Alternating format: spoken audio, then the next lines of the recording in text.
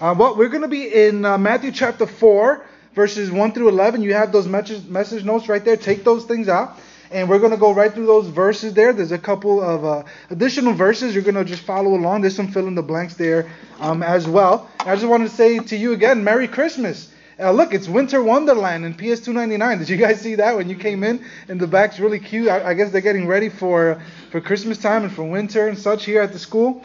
Are you used to hearing that just yet? You know, Merry Christmas. Everywhere you go, they're saying it. You put on the radio, no matter what, you're listening to that very thing. And last week we began our Christmas series. God with us is the name of this series, God with us. And we spoke about how God is with us specifically in the valley, how God is with us in those valley seasons in our lives.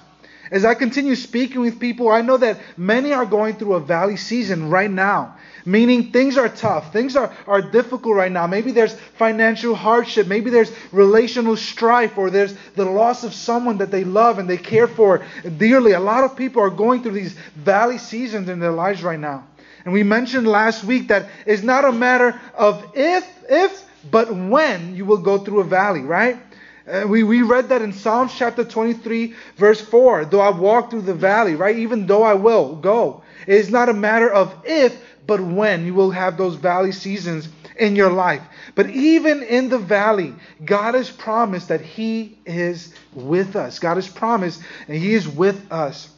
Next week, I'm really excited because Stephen is going to be sharing about how God is with us on the mountaintops. Because yes, God is with us in those low times, those difficult situations. What about when everything's okay? He's going to talk about that. Where is God when everything's maybe even trending upward? Do we even need God when you're up there? You know, doesn't it seem fine if there's money in the bank, there's food on the table, the fridge is full? Do you even need God in that time? He's going to talk about how God is with us on the mountaintops. You're definitely not going to want to miss that next Sunday. But as we begin our time today, let me ask you guys a question. Have you ever been to a desert? Have you ever been to a desert? I know it's a weird question, especially if you don't travel much and living in New York City, you definitely don't have exposure to desert at all. You know, there's no desert here, but just for fun, right? Just for fun. If you've ever been to a desert, raise your hand. I'm really curious. All right, a couple of you guys. I'm a little bit more surprised actually than I thought that you would say. But yeah, absolutely. Living in New York City, probably if you've traveled to Arizona, New Mexico, or Texas, some of these places they have deserts. So if you've traveled there, you've seen it. For the rest of us, the closest we've ever been to a desert is that exhibit at the zoo. You know what I'm talking about? When you go in, like they paint cactus on the wall. Right, the floor they painted beige, and they changed the light bulbs to like yellow, and it's a little hot to make it. They pick up the temperature, so it's a little warmer when you go in. That's pretty much the closest we've ever been to a desert. But in today's passage, we're going to find Jesus actually being led to the desert, being led in a desert moment, a desert season in his life. In fact, your Bible may translate it desert, or the CSB translates it wilderness. It's the same thing. We're going to talk a little bit more about that in a moment. But everybody, take out your message notes. The verses there, our main verses are on the front of that page. The fill in the blanks are on the back. And let's read Matthew chapter 4, verse 1 and 2. Here's what it says. Then Jesus was led up by the Spirit into the wilderness to be tempted by the devil. And after he had fasted 40 days and 40 nights, a no-duh statement, he was hungry, right? After fasting 40 days and 40 nights, he led to the wilderness. I want you guys to imagine this scenario for a moment. Before the launch of Jesus' public ministry, he's led into the wilderness where he fasts and he prays, and eventually he's tempted and tormented by the devil himself. The word translated there, if you guys want to circle it right there in your notes, the word wilderness is from the word eremos, which can be translated desert, it can be translated wilderness, or isolated or desolate place. And this is where Jesus finds himself in this moment. He finds himself in the desert, in the wilderness, isolated in a desolate place. And so when we speak of wilderness here, don't think rainforest. He's not in the rainforest, right? Think desert. Matthew tells us that he is in the desert for 40 days. Think about where the majority of Jesus' ministry took place in the Middle East. All right, so we're not talking about a rainforest type of wilderness, or we're not talking about the jungles of Africa, or we're talking about in the desert, in the heat, sand, and with a lot of scarcity. And so that's where Jesus finds himself. But he's not only experiencing physical exhaustion and hunger of the desert, he's also mentally and emotionally and he's spiritually exhausted as well.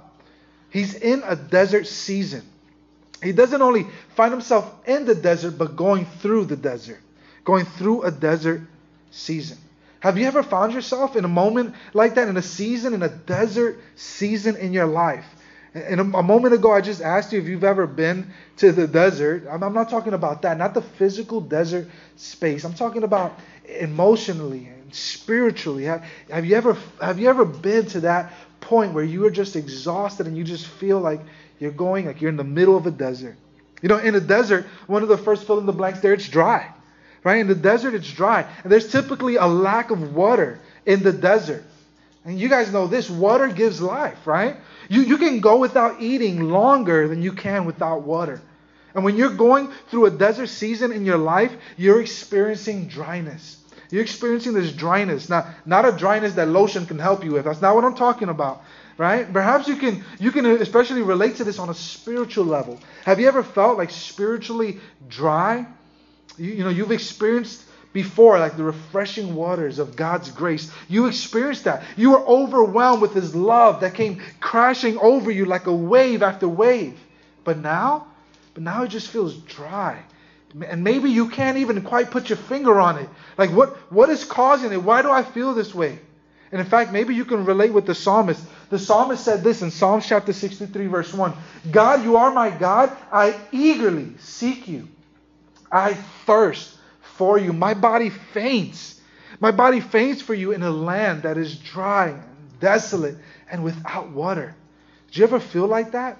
You experience these seasons of where you're just overwhelmed with God's grace, and then you enter these spiritually dry. And you feel like the psalmist is saying, I feel like I'm in a land that's dry and desolate and without water. Have you ever found yourself there? Maybe it's a place where you're just numb. Like you're numb emotionally, you're numb spiritually. You might feel emotionally removed from your surroundings or not experiencing God how you once did. Sometimes a desert season feels dry. In the desert, there's scarcity. There's scarcity in the desert. In the desert, there's not many resources at your disposal. There's not a lot of choice for food, right? There's not a buffet in the middle of the desert. There's not a lot of options around for you. There's a lot of scarcity. And one of the ways that the Bible speaks of scarcity is by using the word famine. You probably read that word several times all throughout the Bible. For example, in the Old Testament story of Joseph. The story goes that Pharaoh, who was the most powerful ruler in that day, has a dream. And in his dream, he dreams that he sees 7 fat cows that are grazing and eating. And there's fat, plump, healthy cows that he sees. But then all of a sudden, these 7 skinny, scrawny, ugly cows come behind them and eat the fat cows.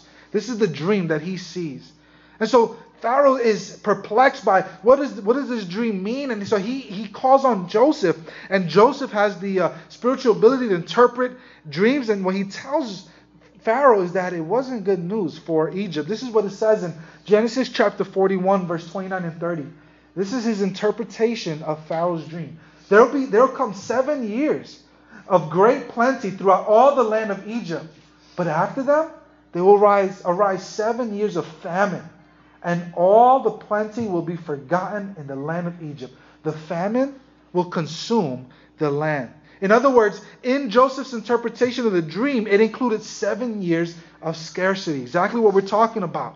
That there will be no food, there will be on the land, and the land would not be able to produce crops. And in that desert season of your life, it feels just like this. It may feel like this as well. Like money might be particularly tight. And it seems like you can't make ends meet. And the first of the month comes around too soon. There's more bills than there are income. The fridge and the cupboards are empty. And there's cobwebs at the bottom of your pocket in your jeans. Right? In the desert, we find scarcity. In the desert, you're also alone. You're alone in the desert. The desert is usually deserted, right? That's where we get the name desert from. There's not a huge booming population, metropolis of people in the middle of the desert. Right? Because you can tend, and when you're there, you can tend to feel isolated and alone. When you find yourself in that desert experience, in that desert season, you can find yourself alone and deserted and isolated.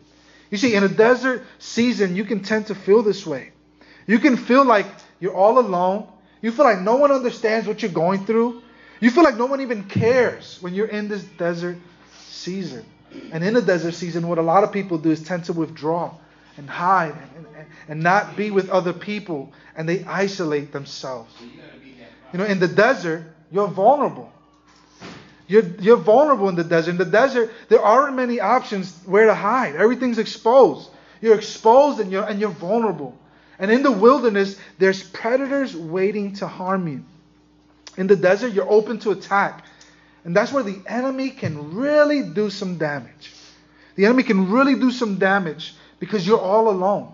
Like a lion who tries to separate his prey from the rest of the flock or the rest of the group of animals. He tries to isolate them, tries to put them away and so that he can attack. That's what our spiritual enemy enjoys to do.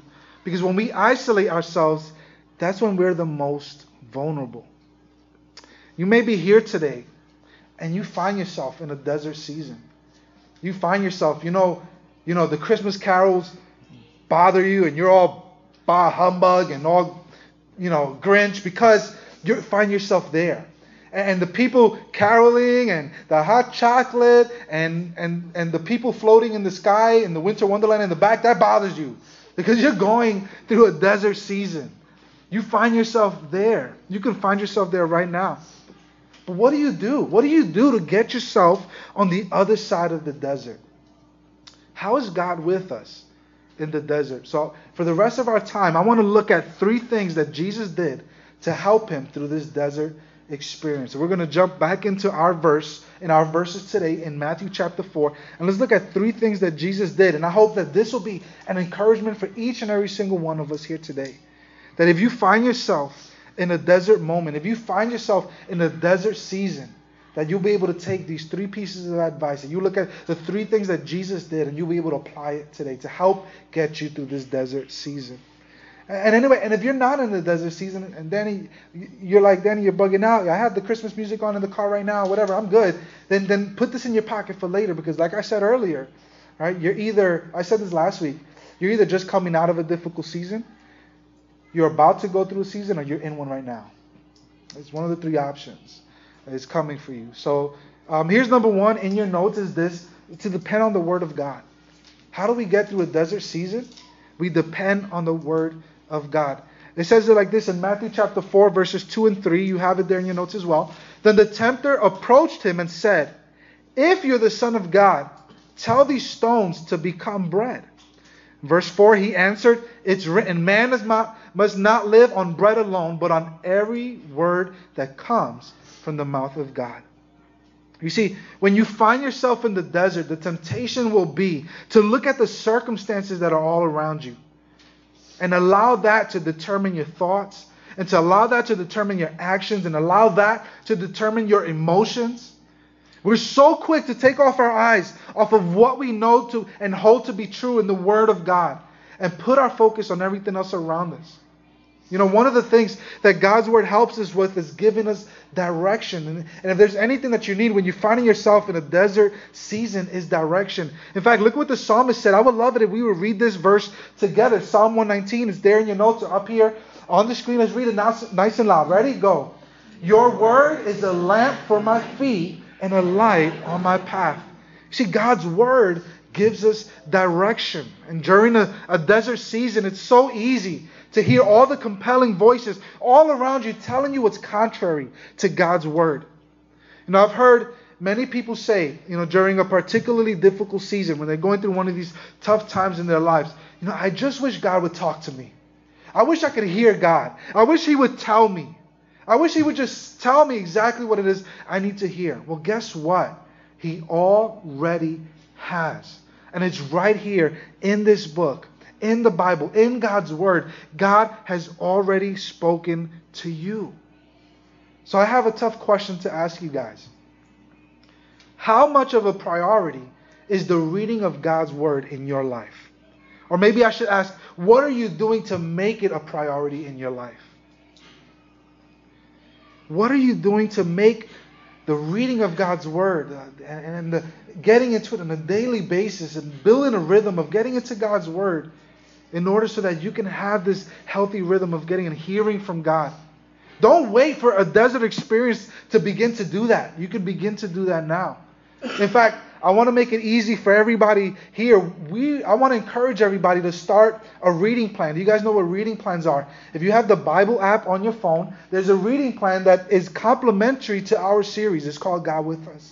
And here's an easy step for everybody right here. Tonight when you go home, you open up the Bible app and search under the plans God With Us. And it's a complimentary devotional with a Bible reading plan that you can go along with the verse. And as a church, how about we commit as a church to reading through this devotional together?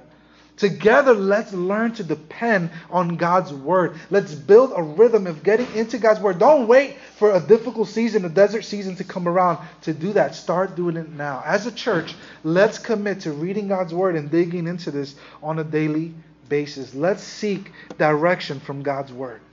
Here's number 2 in your notes, is this: to put all your faith and trust in God.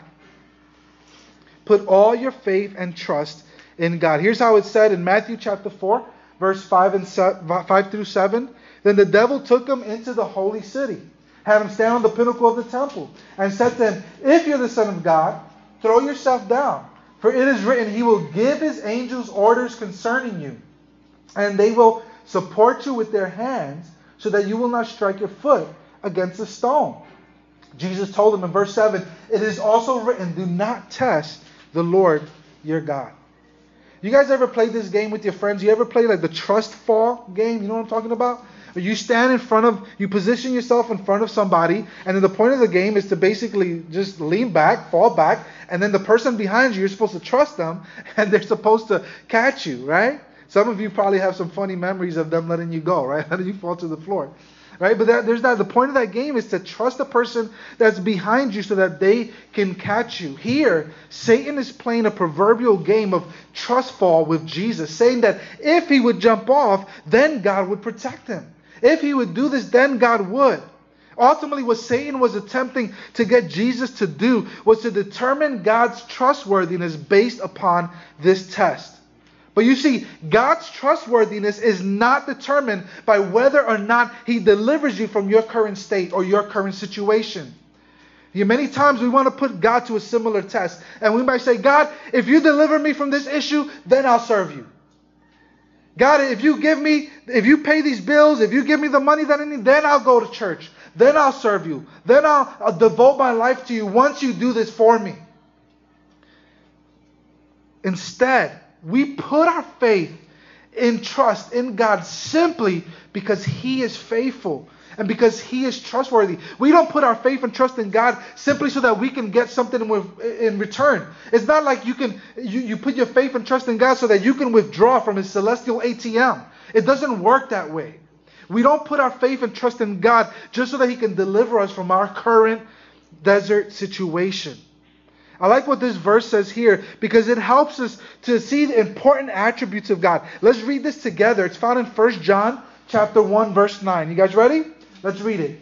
"If we confess our sins, He is faithful and righteous to forgive us our sins and to cleanse us from all unrighteousness." I want you guys to circle these two words in your note, that He's faithful and righteous. He's faithful and righteous. Some of your translations of the Bible might say faithful and just. It's interchangeable. It's the same thing. He is faithful. He is righteous. He is just. He is trustworthy. Therefore, even in our present desert experience, we will have faith and we will trust in Him. We don't wait to get something from God to put our faith and trust in Him. He is faithful. He is righteous. By the way, I love the other reminder that this verse gives us here, and that is that He is faithful and just to forgive us our sins, right? God, in His infinite love for us, He made it possible that we might stand before Him blameless and righteous, not because of our works, but because of Christ's work. You see, we are sinful by nature and choice, and that sin separates us from truly experiencing a relationship with God. But God made a way for us to experience forgiveness of sin, and that was through Jesus. That's why we celebrate God with us during this Christmas season, because God made a way. He reconciled us unto Himself through Jesus. Jesus dwelt among us. And He lived a perfect and sinless life. Then on the cross, He bore the weight of the sins of the world. The weight of your sin, the weight of my sin was upon His back. And God's wrath was poured out on Jesus on the cross. And as the perfect sacrifice, He died, paying the penalty for your sin and for my sin. But 3 days later, He rose from the grave, conquering Satan, sin, and death. And in His death, we experience the forgiveness of our sin. And in His life, we receive newness of life. And the Bible tells us that all we need to do in order to experience this forgiveness of sin and this newness of life is to receive God's free gift of grace through faith. By the way, if you're here today and you've never made a decision to follow Jesus, maybe you've heard of it, but you've never understood this point right here. This is the gospel. This is the good news. That God so loved you that He sent His Son to die on the cross for your sin. The penalty for our sin was death, and Jesus said, I'll pay the bill. And He died in your place on the cross, and He rose from the grave. And the Bible says all you have to do in order to receive His free gift of grace is not pray more, it's not be more religious, it's not do more good things, it's not go to church more, it's not read your Bible more, it's simply accept His free gift of grace. If you've never done that, I want to invite you to do that. In fact, in your bulletin, you received the connection card, and I want you to fill out all the information that you feel comfortable sharing on that. On the back, there's some next steps for all of us. But if you never made that decision to follow Jesus, I want you to check that off right there. Take that next step. Because as a church family, we want to come around you, and we want to serve you, we want to help you, we want to walk alongside you, we want to resource you and help you as you grow to become a fully devoted follower of Christ. All you have to do is accept God's free gift of grace. Here's the third thing. If you find yourself in a desert season, the third thing is this. Worship your way through it. Hallelujah. Worship your way through it. Hallelujah. Here's what it says. Matthew chapter 4, verses 8 to 10. Again, the devil took him to a very high mountain and showed him all the kingdoms of the world and their splendor. And he said to him, I will give you all these things if you will fall down and worship me. Then Jesus told him, go away, Satan, for it is written, worship the Lord your God and serve Him only. Here the devil attempted to get Jesus to worship Him in order that He might gain immediate gratification and immediate relief from his current desert experience. But Jesus is quick to remind Satan that the only truly person worthy of worship is God Himself. And when you're walking through a desert season, what's your default mode? What's your default mode? Is your initial response to seek God and worship Him? Or do you try to seek out immediate gratification and relief from your temporary problems? How do you deal with your desert experience? Satan's failed attempt was basically to get Jesus to worship comfort, to worship success, to worship wealth. All the things that, if we're truly honest, we spend countless energy pursuing. And that was the temptation that Satan gave Jesus. So the question you have, how do you worship your way, how do you worship your way through a desert experience? Danny, I'm not that good of a singer. That's not what worship is. Worship is not just singing a song. So how do you worship? How do you worship? You worship God individually. This is when you personally, you're seeking after God through prayer and you're reading God's Word. This is, you're living your life in such a way that you're in constant red-hot pursuit of Jesus. This is putting all your hope and all your trust and all your dependence off of yourself and onto God. It's living your life devoted to Him. That's how you worship God individually. But the second thing, you can worship God corporately with other believers in community. You can worship God corporately with other believers in community. Listen to this carefully. Perhaps the greatest resource that God has given us when it comes to traveling through those desert seasons in our lives is each other.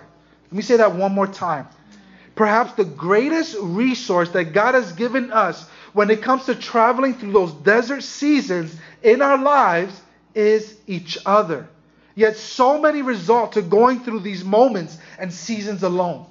So many resort to isolation and desolation and ignoring and not getting together with a group of believers and not getting together to pursue God in the middle of that desert season.